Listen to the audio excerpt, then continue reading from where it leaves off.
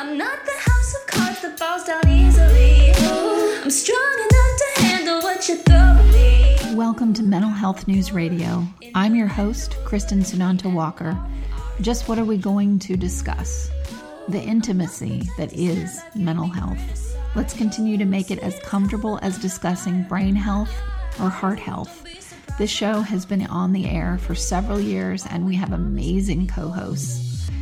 And then we created a network of podcasters on mentalhealthnewsradionetwork.com, a place where every possible facet of mental well-being can be talked about openly. My show, after several hundred interviews, the format is this: intimate, deep, funny, touching, sometimes uncomfortable, but always vulnerable conversations with interesting people. The goal is to have you, our listening family, many of you who have become my good friends, feel as though you are listening in on private conversations. Thank you for tuning in and becoming part of this amazing journey with me, and now with our network of podcasters. Just knowing this podcast might be helping any of you realize you are not alone on this journey called being a human being makes doing this podcast worth every second. After all we promised, we'd be cordial. Dr. Daniel Amen, thank you so much for coming on the show. Wow, what a joy to be with you.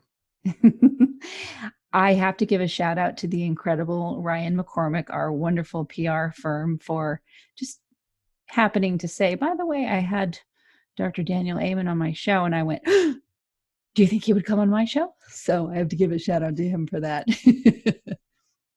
Thank you. I love the book that you have coming out in March. It fits so well with this network, and it fits everywhere. The End of Mental Illness. Tell me, and my listeners, what prompted you to write a book with that title, and what is the book about? Well, I think we're working on the wrong paradigm. At Amen Clinics, I have 8 clinics across the country. We believe you absolutely should look at the brain before you go about messing with it.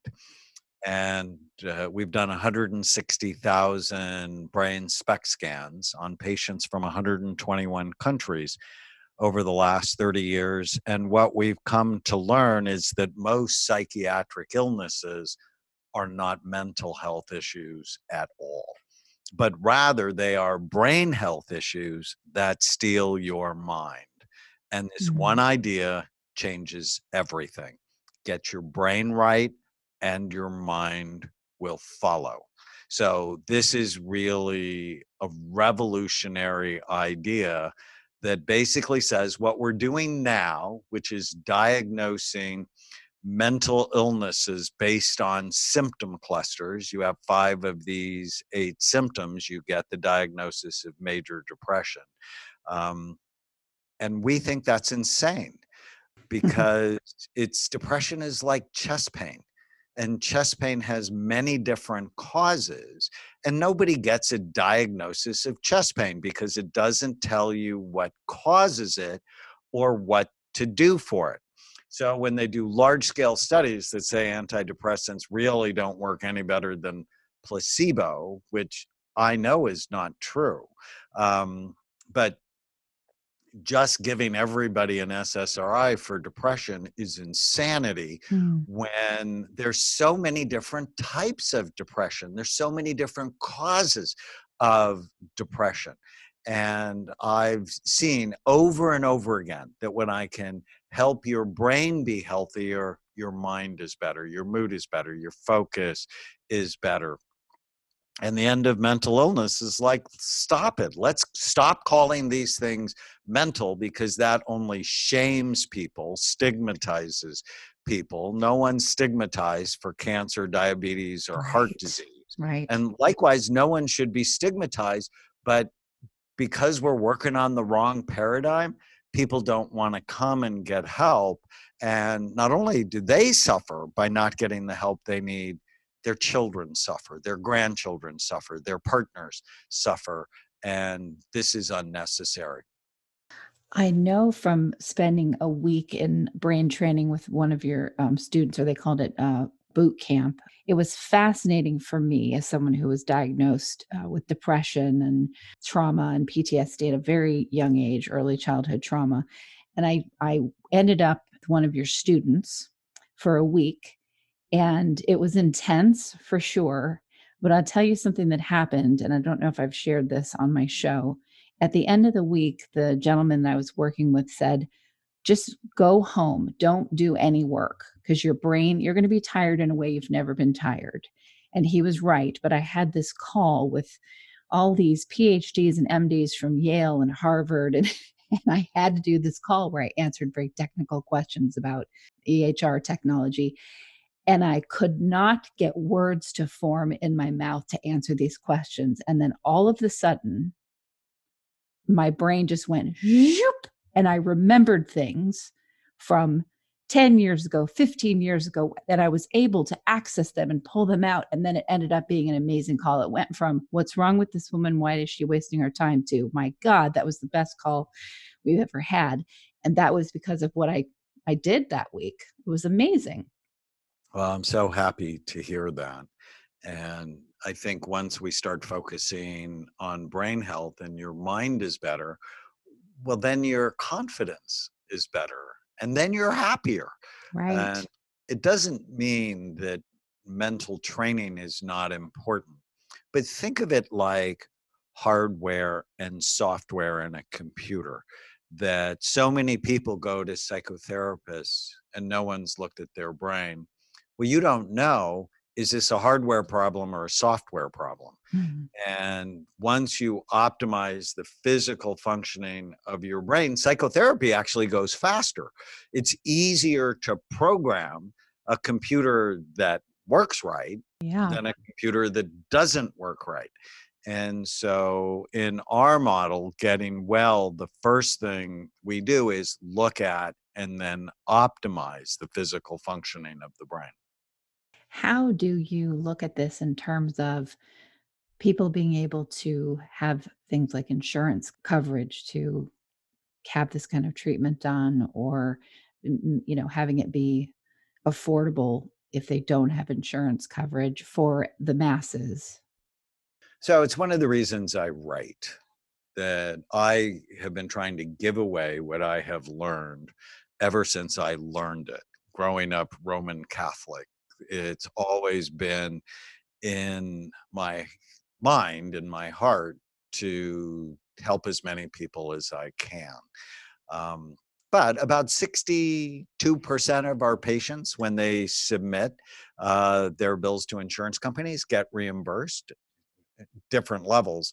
But uh, insurance companies' interest, I mean, and I always say follow the money. Insurance companies' interest is quarterly profits, especially those insurance companies that are publicly traded, which are most of them. And so they answer to Wall Street, where I answer to my patients. And even though it may be more expensive in the long run, right? I mean, it's really cheap. Go to your family doctor in a 7-minute office visit, leave with a prescription for Lexapro or Zoloft or whatever. Right. That's fairly inexpensive. But once you start those medicines, they're often very hard to stop. Plus, they've prescribed them basically in the dark. And so the chances of them causing problems is actually pretty high. All psychiatric medications have black box warnings.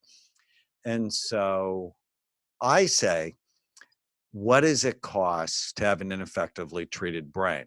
What does that cost you at work? What does it cost you in your marriage? What does it cost you for schooling, for your children? It's very expensive. This is a small investment to really get a roadmap on how you can have a better brain and subsequently a better life. And so to come to one of my clinics, it's about $4,000 with the whole evaluation that we do. But the return is, on average, patients have 4.2 diagnoses. They failed 3.3 providers and 5 medications. Right. At the end of 6 months, if we treat you, 84% of our patients are better. And that's based on a study of 6,400 people. So we're really excited about it. And the most common reason people come to see us is they've tried 3 or 4 things and it just wasn't working. Right. And they are our best referral sources. So our number one referral source, and I love that, is our own patients, because that means we do good work. But looking at your brain, it changes everything. You begin to know, well, is it that head injury I had when I was 6 on the playground? Is it because we had a flood in our home and I had mold exposure? Or is it, I don't know if you saw this study last week, 95% of baby food has heavy metals in it, lead being the most common. Well, lead is a known neurotoxin. And so to say, oh, well, this is depression and I inherited it, it's way too simplistic and doesn't tell you anything about biology, which is why, quite frankly, the whole world is skeptical of psychiatrists. 40 years ago, when I told my dad I was going to be a psychiatrist, he asked me why I didn't want to be a real doctor, why I wanted to be a nut doctor and hang out with nuts all day long. And he hurt my feelings, and my dad would never have gotten Father of the Year award.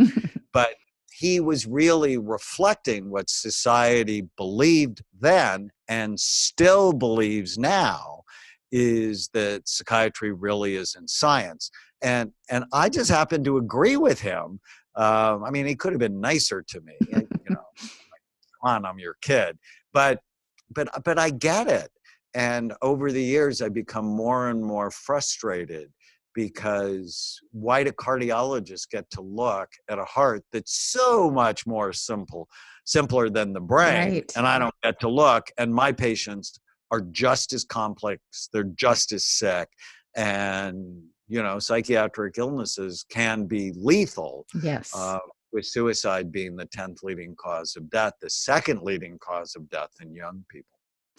Let me ask you this. In the reading that I've done about this book that's coming out, The End of Mental Illness, Heal the Brain Issues That Steal Your Mind, Erase Stigma, and Live Your Best Life. This is coming out in March of 2020. One of the things that's written about it is a new way to think about and treat issues such as anxiety, depression, bipolar disorders, ADHD, addictions, OCD, PTSD, schizophrenia, and personality disorders. I said that without taking a breath, by the way. I know that a lot of my listeners in particular are people that are on the receiving end of a lot of pain from people with personality disorders. So can we unpack that a little bit in terms of how you believe your work would help in that area? Well, you know, I love the fact that the imaging work we do almost immediately decreases stigma, and it increases forgiveness and compassion from families, because they see these problems as medical and not moral.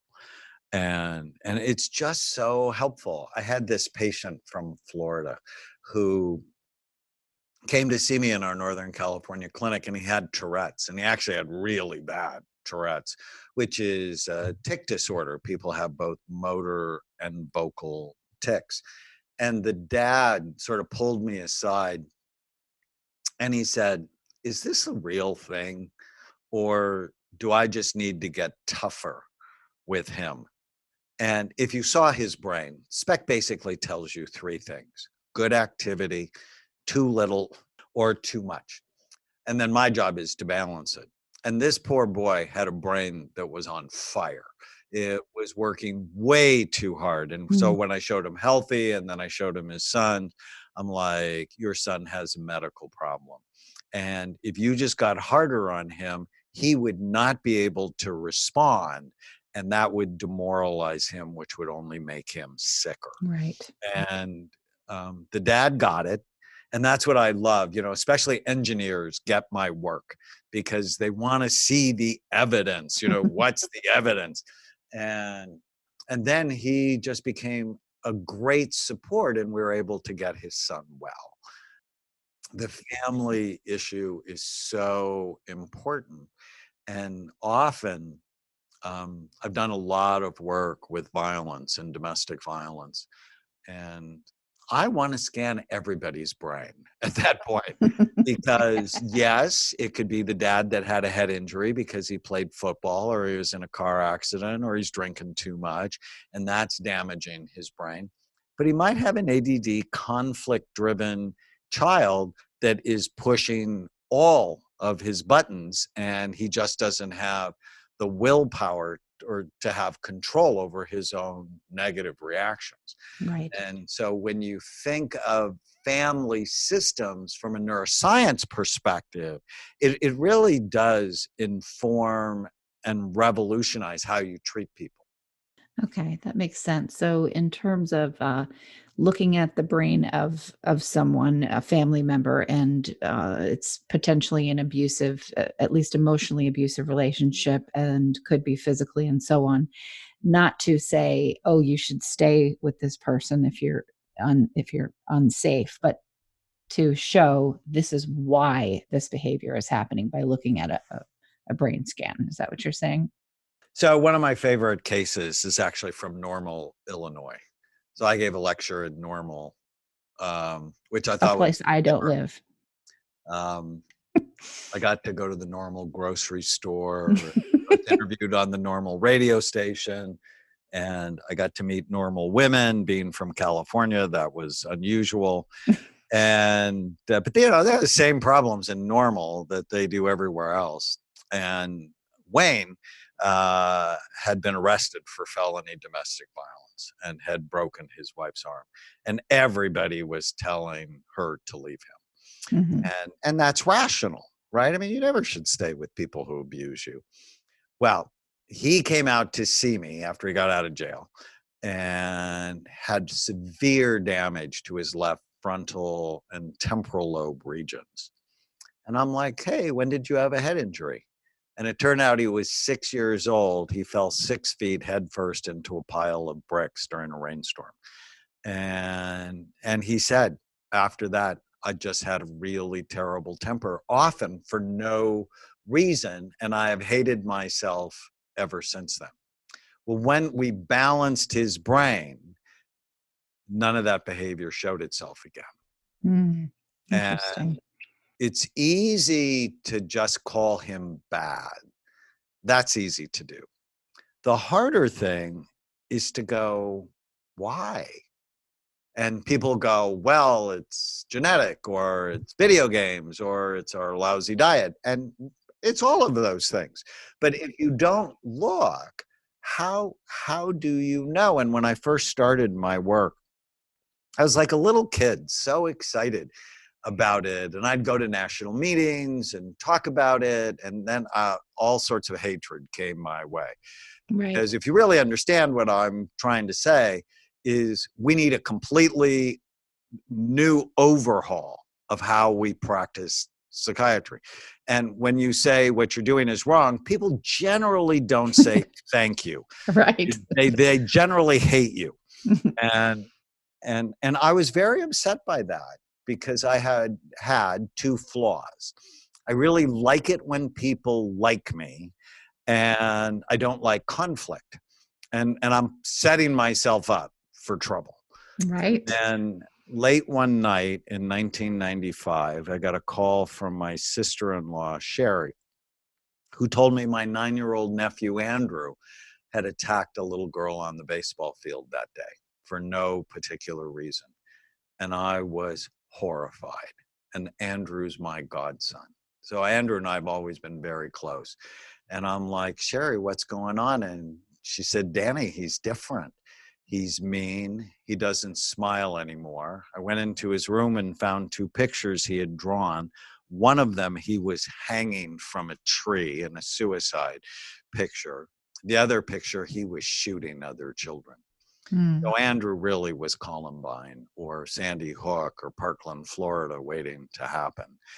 And I'm like, I want to see him the next day because I'd already scanned 1,000 people, many of them violent children, teenagers. And I suspected he had a problem in his left temporal lobe, which I had correlated with violence. And I'm not the only one that has done that. And it turned out Andrew had a cyst the size of a golf ball occupying the space of his temporal lobe. And when the neurosurgeon took it out, I got 2 calls, one from my sister-in-law who said when Andrew woke up, he smiled at her. She said, Danny, he hadn't smiled for a year. The next call was from the neurosurgeon who said if I wouldn't have figured that out, Andrew would have been dead in 6 months. Wow. And it was at that moment I lost my anxiety, and I really just didn't care anymore if you liked me. Because if you don't look, you don't know. And we should stop lying about that. There are so many different causes of mental health issues, and the bulk of them reside in your brain. Get your brain right, and your mind will follow. And now that's been 24 years. Andrew's married, he owns his own home, he has a job he loves, he's a productive member of society. That's wonderful. Let's talk a little bit about, people that have experienced, they haven't had a head injury, or a cyst, but they've had, serious trauma, abuse, molestation, things like that, physical violence, not causing a head injury, but as a child. And so they, become, not all of them, but many become addicted to substances, get diagnosed with things like severe depression and so on into adulthood. How would they benefit? I mean, I can see how, but how is that different in terms of treatment with what you do as opposed to someone that comes in with a cyst or a head injury? Well, so there are all sorts of reasons why people struggle. That it could be emotional trauma, and we can actually see PTSD patterns in the brain. And, so is it physical trauma? Is it emotional trauma? Is it a toxin? I mean, really getting the diagnosis right, not the DSM diagnosis right, but the why to why the person is struggling. That is really where you have to start. And then, so for example, if their brain works too hard, we'll use supplements or sometimes medication or transcranial magnetic stimulation. We'll do whatever we can to calm down their overactive brain so that they can feel happy and better. If it's low in activity, and how would I know unless I looked? Right. If it's low, then I'm going to do things to stimulate it, which again could be supplements, medication. There's a treatment I love called hyperbaric oxygen. I'm going to use all the tools in the toolbox, but the first thing is the map. And you've heard it said a picture is worth 1,000 words, but a map is worth 1,000 pictures. Right. A map tells you where you are and gives you direction on how to get to where you want to go. And that's what I love is, let's map things. Of course, always together with who you are and your symptoms, and then we'll have a better treatment plan. And the treatment plan just doesn't stop with you're depressed, take an antidepressant. I get horrified when I go to psychiatric hospitals or drug treatment programs and they feed these people terrible food. It's like, did you fail medical school? Are you insane? Because if you don't give the brain the nutrients it needs, it will not work right. Right. And there's all sorts of, peer-reviewed published research on diet and mood, diet and focus, diet and memory. And so I'm going to teach you to fall in love with your brain and then treat it with reverence, the reverence it deserves. I look at this as this starting point, your baseline. Go to one of your clinics, go through the assessment process, spend what you need to spend, and then deal with other things that come out of it. And I guarantee you, if you do that first, the 20 or so things or 10 or whatever, however many things you've been told that's wrong with you will definitely decrease, and you'll have much less money to spend after going through one of your clinics because you've got that baseline that you're starting from.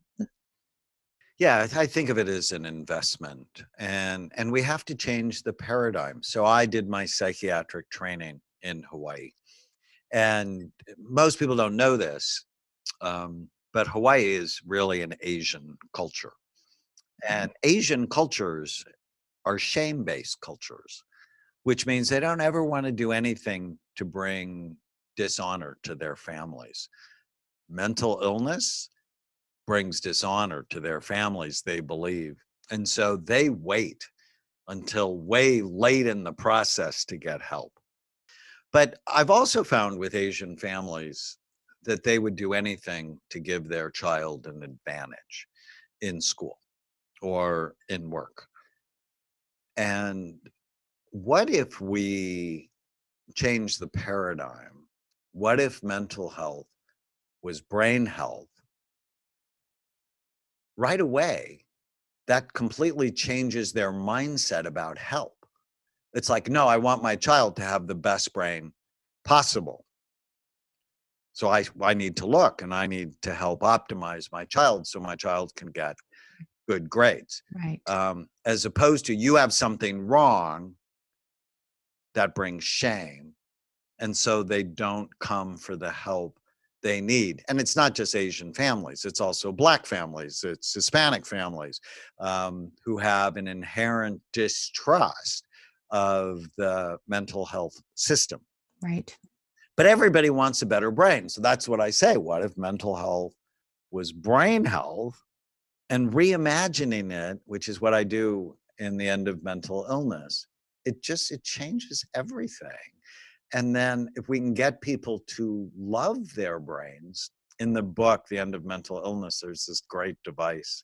I've just fallen in love with this writing device. And it starts with, if I was an evil ruler and I wanted to create mental illness, what would I do?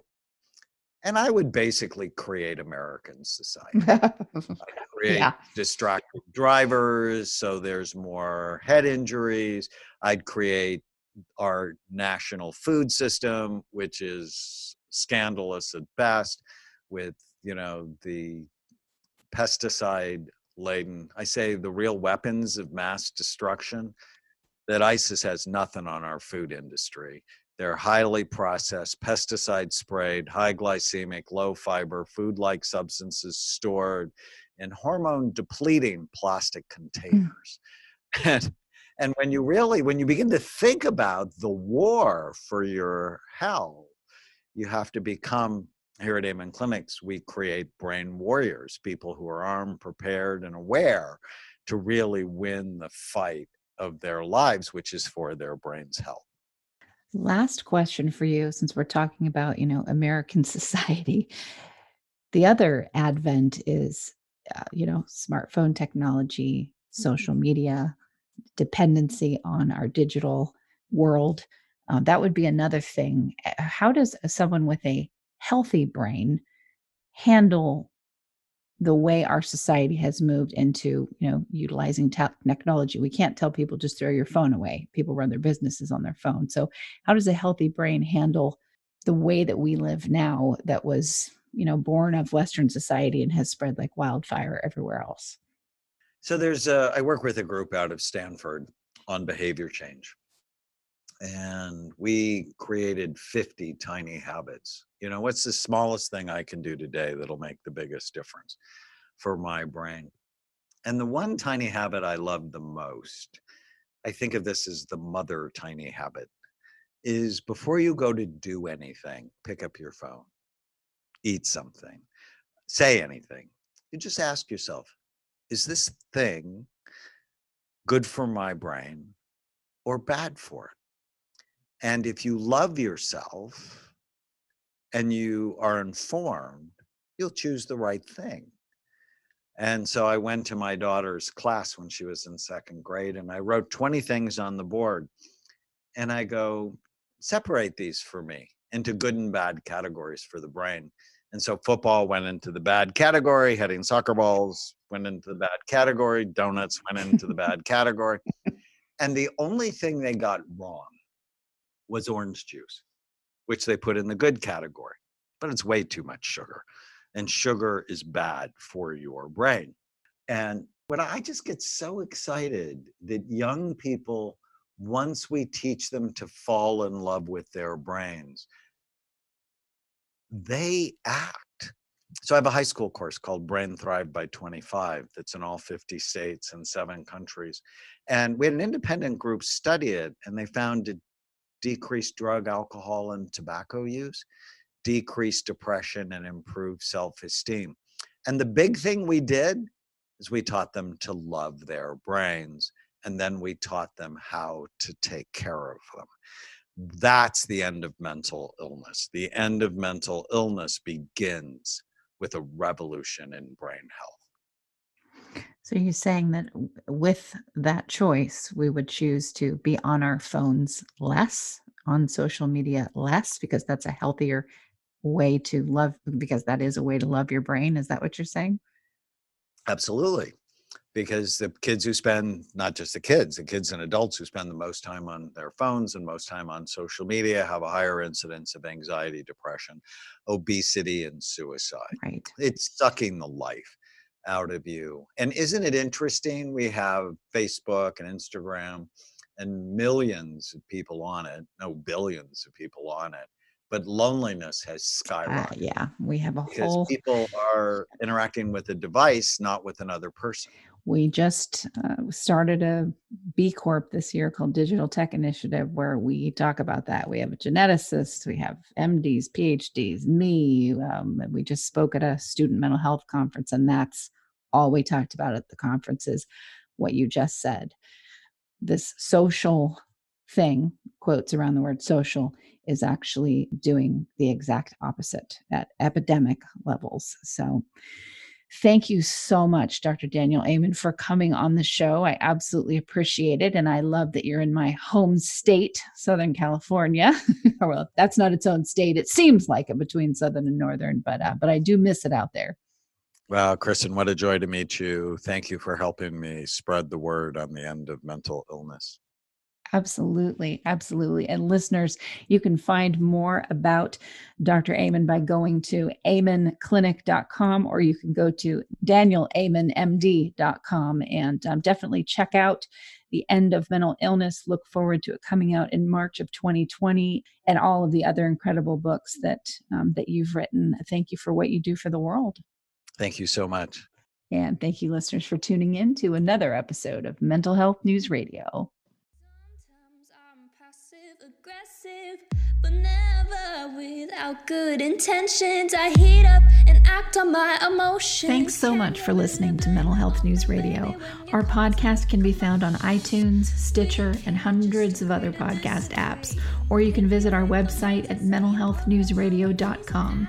If you have a question or would like to be a guest, become a podcaster on our network, or join the amazing organizations that help keep us on the air, please email us at info@mhnrnetwork.com. Get ready for that special goodbye from our resident therapy dog, Miles, and a special thanks to Emily Sohn for letting us use her incredible song, Cordial, for our podcast music. Listen to the full song on SoundCloud at emily.sonne. Don't be surprised when I don't hate on you. After all, we promised we'd be cordial.